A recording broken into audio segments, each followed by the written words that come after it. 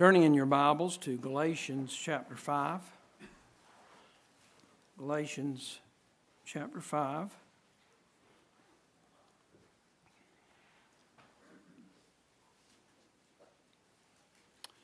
We want to read at verse 11. And I, brethren, if I yet preach circumcision, why do I yet suffer persecution? Then is the offense of the cross ceased. I would they were even cut off which trouble you. For, brethren, ye have been called unto liberty. Only use not liberty for an occasion to the flesh, but by love serve one another. For all the law is fulfilled in one word, even in this: Thou shalt love thy neighbor as thyself. But if ye bite and devour one another, take heed that ye be not consumed one of another. Let's stop reading there and look to the Lord in prayer. Our Father, we just thank you that we can come together tonight for a few moments and study your eternal word. Look into your mind. We pray that we would treasure these moments as we have the opportunity to be instructed by your Spirit, to be reproved, to be encouraged as the need of our heart may be. And so we pray that you would bless our time now as we study your word for a few moments together, and we ask it in Jesus' name. Amen.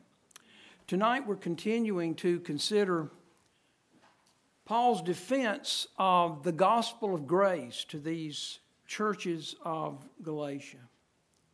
And in verse 11, he asks them a rhetorical question. He says, if I preach circumcision, then why do I suffer persecution? If I preach circumcision, why? 5 times did I receive from the Jews 39 stripes, just one less than the maximum allowed by the law, which was 40. Why? 3 times. If I preach circumcision, was I beaten with rods? Why? If I preach circumcision, was I stoned and left for dead? It wasn't because I was preaching circumcision. It's because I was preaching the grace of God. Then Paul makes a critically important statement at the end of verse 11. He says, if I had been preaching circumcision, then is the offense of the cross ceased. The offense of the cross. The cross is an offense. It's an offense to us because it exposes all that we are. The cross exposes our heart that is deceitful above all things and desperately wicked. But the cross also exposes all that is in our hearts: evil thoughts, adulteries, fornications, murders, thefts, covetousness, wickedness, deceit, lasciviousness. That's unbridled lust, excess, shamelessness. The cross exposes that we have an evil eye, that we're blasphemers, that we're proud, that we're foolish. 13 things that are listed there in Mark chapter 7. 13, the number of rebellion. 13 things that describe our heart. And all of what we said and what we just mentioned from those verses, all of those 13 things that describe our rebellion against God was laid on the Lord Jesus Christ. He was made sin for us. And God looked down on the Lord Jesus that day at Calvary. And He saw mine and your evil thoughts and adulteries and fornications and murders and thefts and the covetousness and the wickedness and the deceit and the unbridled lust and the excess, the evil eye, the blasphemy, the pride, the foolishness. He saw all of that was laid upon the Lord Jesus. And not ours only, but also for the sins of the whole world. And in those 3 hours of darkness, the Father forsook the Son as He poured out His eternal wrath and eternal judgment against our sin, against all that we are. He poured it out. All of His judgment, all of His wrath, the blackness of darkness forever. He poured that out upon the Lord Jesus. The cross exposes us and all of our sin and rebellion and wickedness, and that's the offense of it. We don't like that. Where is boasting? Paul asked in Romans chapter 3 and verse 27. Where is whereof I may glory? That's what the word boasting means. Where is whereof I may glory? And the answer from heaven in Romans 3:27, it is excluded. It's excluded. There is no whereof I may glory for myself in the cross. And that's the offense of the cross. Boasting is excluded because there is none righteous, no, not one. Boasting is excluded because in me, that is in my flesh, dwelleth no good thing. Boasting is excluded. Wherein I may glory is excluded because by the works of the law there shall no flesh be justified. Boasting is excluded because by grace are ye saved through faith. And that not of yourselves, it is the gift of God, not of works, lest any man should boast. This is the offense of the cross. And it cuts us to the heart and exposes us for all that we are. And the natural man's reaction to that is exactly what we read in Acts chapter 7 and verse 57, the reaction of the council to the preaching of Stephen. We do exactly what those men did. We cry out with a loud voice. We try to talk over that still small voice of the Spirit of God to drown out His conviction, to drown out His exposing our hearts, to drown out His message of sin and of righteousness and of judgment. And we stop up our ears. We turn away our ears from the truth and we're turned unto fables. Fables like, I'm not such a bad person. I've never killed anyone. Never committed adultery. I've never stolen anything. I honor my parents. I go to work every day. I take care of my family. I go to church. I even put some money in the offering plate. I do the best I can. And I believe my good outweighs my bad. And one day, God is going to accept me into heaven. That's works. That's works. That's the same message that these false teachers were teaching to the churches of Galatia. Works. Circumcision. That's what circumcision is. It's a work of the flesh. They were removing the offense of the cross. Just as the vast majority of preachers and teachers and pastors are doing in this country. They're speaking smooth things. They've removed the offense of the cross. They don't preach hating your life. They preach loving your life. They don't preach surrender to Christ. They preach commitment to Christ. They don't preach death to self. They preach self-actualization. And the offense of the cross has ceased. But there's a subtle form of this in Bible-believing churches and ministries. I think it's what we might call process Christianity. Raise your hand. Come down to the front. Repeat a prayer. Be pronounced saved. Become a candidate for baptism. And be recommended for church membership.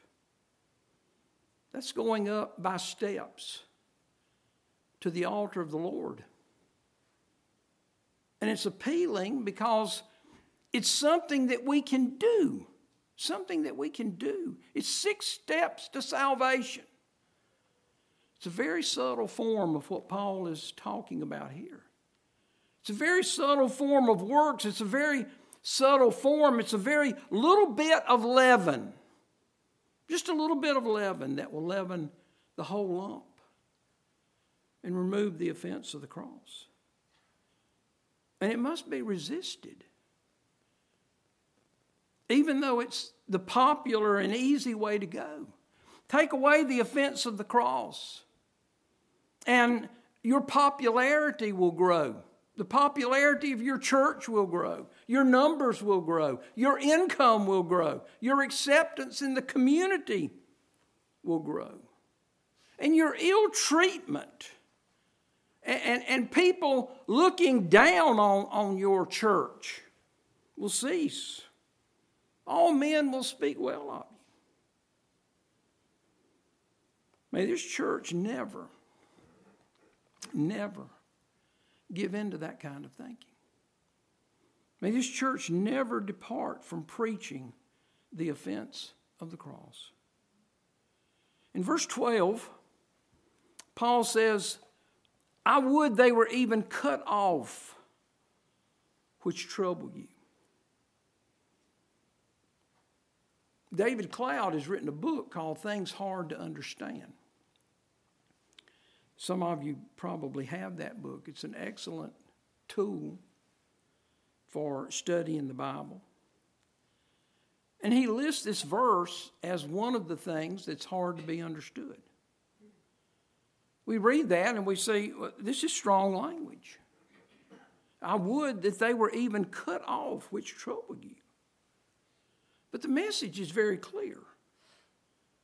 The words cut off are one Greek word that mean to cut off, that literally mean to amputate.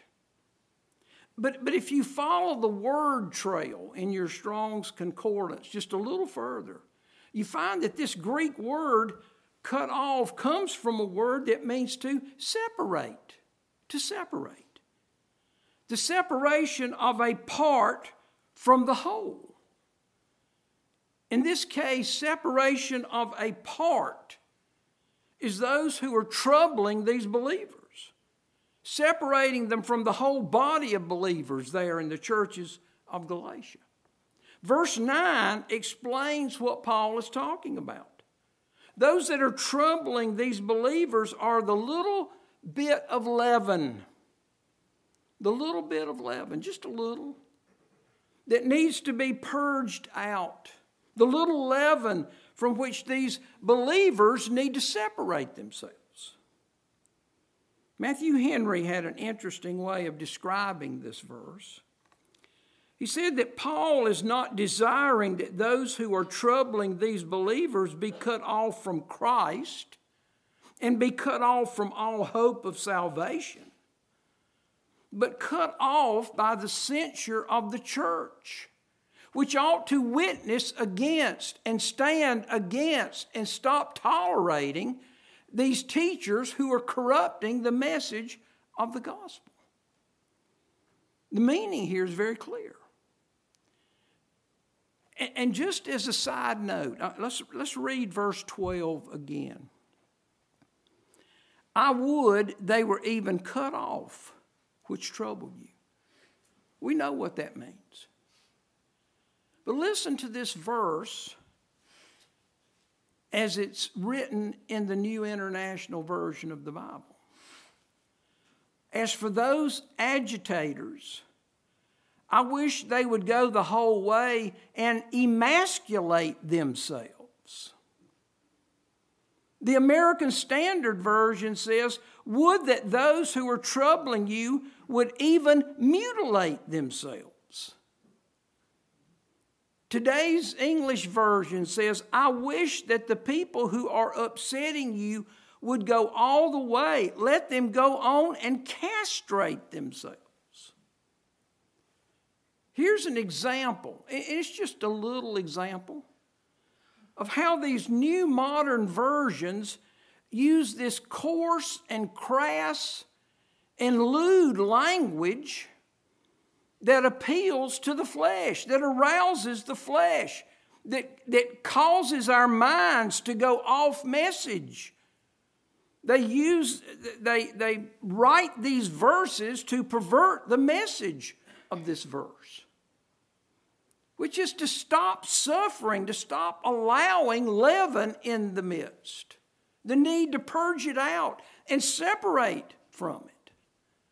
So here's just one example of how the true message of the Word of God is lost in these modern versions that have leavened the whole of so many churches in this nation. Verse 13. For brethren, ye have been called unto liberty. The liberty that we read about in verse 1, the liberty wherewith Christ hath made us free. For brethren, ye have been called unto liberty, only use not liberty for an occasion to the flesh. Folks, Christian liberty is not a liberty that is unrestrained by law. Christ hath redeemed us from the curse of the law, but not from the obligation of the law. The liberty that we have in Christ doesn't give us license to not honor our father and mother. It doesn't give us license to kill or to commit adultery or steal or bear false witness or covet. Paul addresses this in Romans chapter 6. I'd like for you to turn back there, if you would, to Romans chapter 6.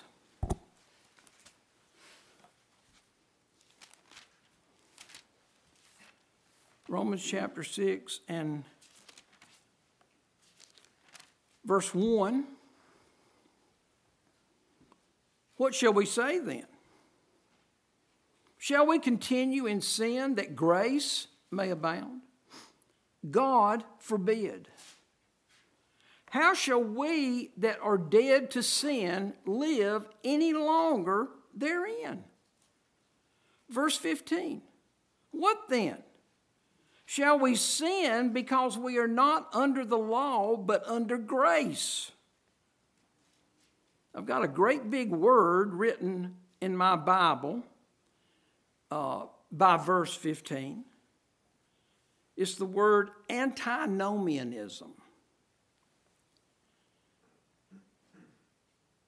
It's a big, long word. It brings to mind a word that when I was in grammar school, I never was a great speller.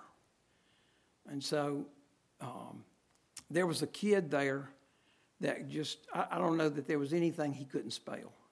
So he comes to school one day and he says, I got a new word. Everybody needs to learn to spell. Okay? Anti-disestablishmentarianism. Well, I think about that word every time I see this word, antinomianism. It's a great big word. I want to give you another resource book that you ought to have in your Bible library. It's David Cloud's Way of Life Encyclopedia of the Bible and Christianity. It's an excellent Bible study tool because he gives the definition of words like antinomianism. So what is that? Well, it's the teaching that the gospel or the Christian faith does away with the old moral law. It's the teaching that the Christian is not bound by it. Antinomians are those who claim to be Christians but refuse to follow any moral code, claiming that Christian liberty liberates them to live entirely as they please. But what does God say about that? Well, we just read it. Shall we continue in sin that grace may abound? God forbid. How shall we that are dead to sin live any longer therein? The 15th verse, what then? Shall we sin because we are not under the law but under grace? God forbid. This is what Paul is warning these Roman believers and what he's warning these Galatian believers about. He's warning them to avoid this false doctrine. Let's go back to Galatians chapter 5. Folks, the liberty that we have in Christ gives us freedom. It gives us the freedom and the power of God, and that power is Christ in us. It gives us the power to reckon also ourselves to be dead indeed unto sin, but alive unto God through Jesus Christ our Lord. The liberty that we have in Christ gives us the freedom and the power of God to put on the Lord Jesus Christ. And it gives us the power not to make provision for the flesh to fulfill the lust thereof. The liberty that we have in Christ gives us the freedom and the power of God to use not liberty for an occasion to the flesh. The liberty that we have in Christ gives us the freedom and the power of God to not be the servants of sin. To not be the servants of sin. But to do what? Look at the last part of verse 13. But by love serve one another. Brethren, ye've been called unto liberty, only use not liberty for an occasion to the flesh, but by love serve one another. You know, for all the years and for all the times that I have read this verse, I miss the message that's here. Paul says, brethren, ye have been called unto liberty.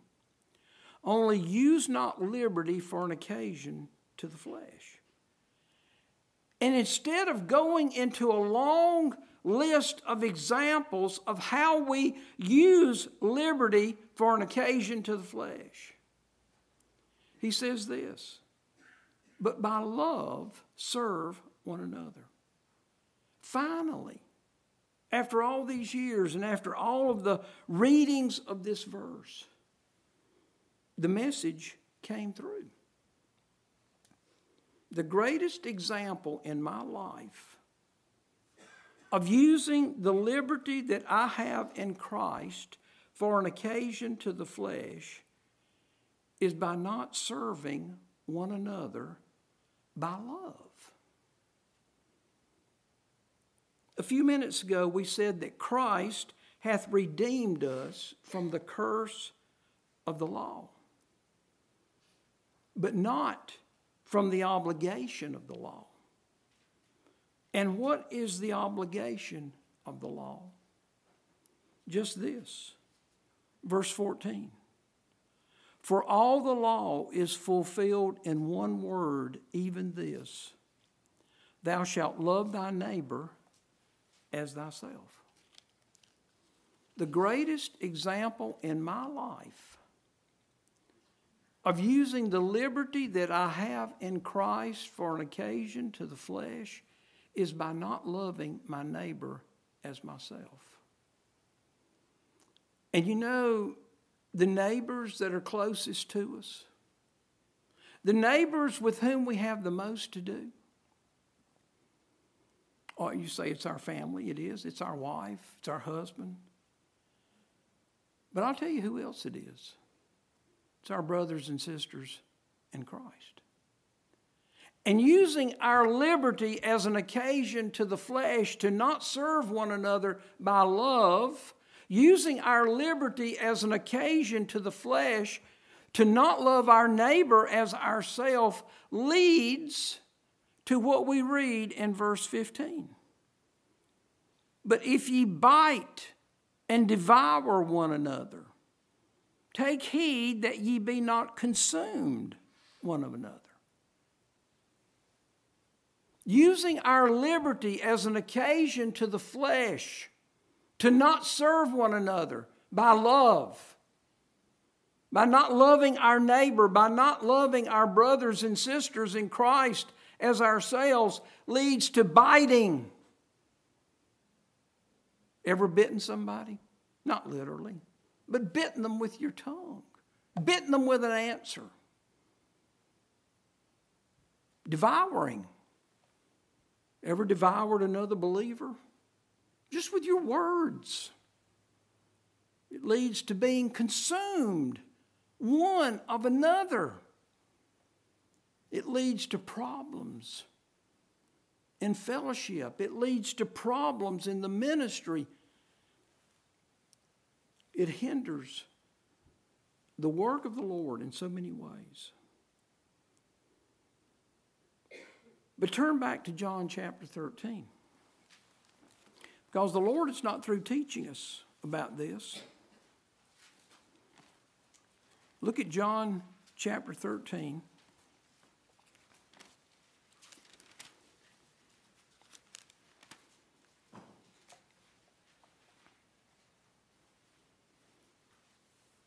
Look at verse 34. The Lord Jesus says, "A new commandment I give unto you." Now, Paul just gave us what we might call the old commandment. We find it back in the book of Leviticus, I believe. The old commandment in which all the law is fulfilled. Thou shalt love thy neighbor as thyself. But the Lord Jesus says, "A new commandment I give unto you." And here's the new commandment. The old commandment was, love thy neighbor as thyself. The Lord's new commandment is this, that ye love one another as I have loved you, that ye also love one another. How the Lord Jesus love us? Well, John tells us. 1 John 3 and verse 16. Hereby perceive we the love of God, because he laid down his life for us, and we ought to lay down our lives for the brethren. 1 John chapter 4, beginning in verse 9. In this was manifested the love of God toward us, because that God sent his only begotten Son into the world that we might live through him. Herein is love. Not that we loved God, but that he loved us and sent his Son to be the propitiation for our sin. And then, the very next verse, John says, "Beloved, if God so loved us, we ought also to love one another." Herein is love. Not that we loved God, but that he loved us. God loved those who did not love him. And if God so loved us, we ought also to love one another, even those who do not love us. Hard, isn't it? Easy preaching, hard living, Kent used to say. But the Lord Jesus said in Luke chapter 6 and verse 32, "For if ye love them which love you, what thank have ye? For sinners also love those that love them." Herein is love, not that we loved God, but that he loved us Beloved, if God so loved us, we ought also to love one another. A new commandment I give unto you, that ye love one another as I have loved you, that ye also love one another. Now look at verse 35. By this shall all men know that ye are my disciples, if you gather together 3 times a week. If you gather together and you sing the songs and you hear the preaching and you give your money, is that how?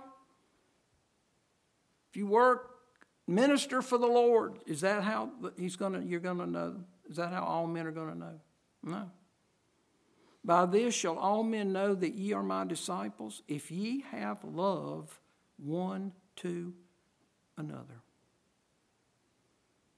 For brethren, ye have been called unto liberty.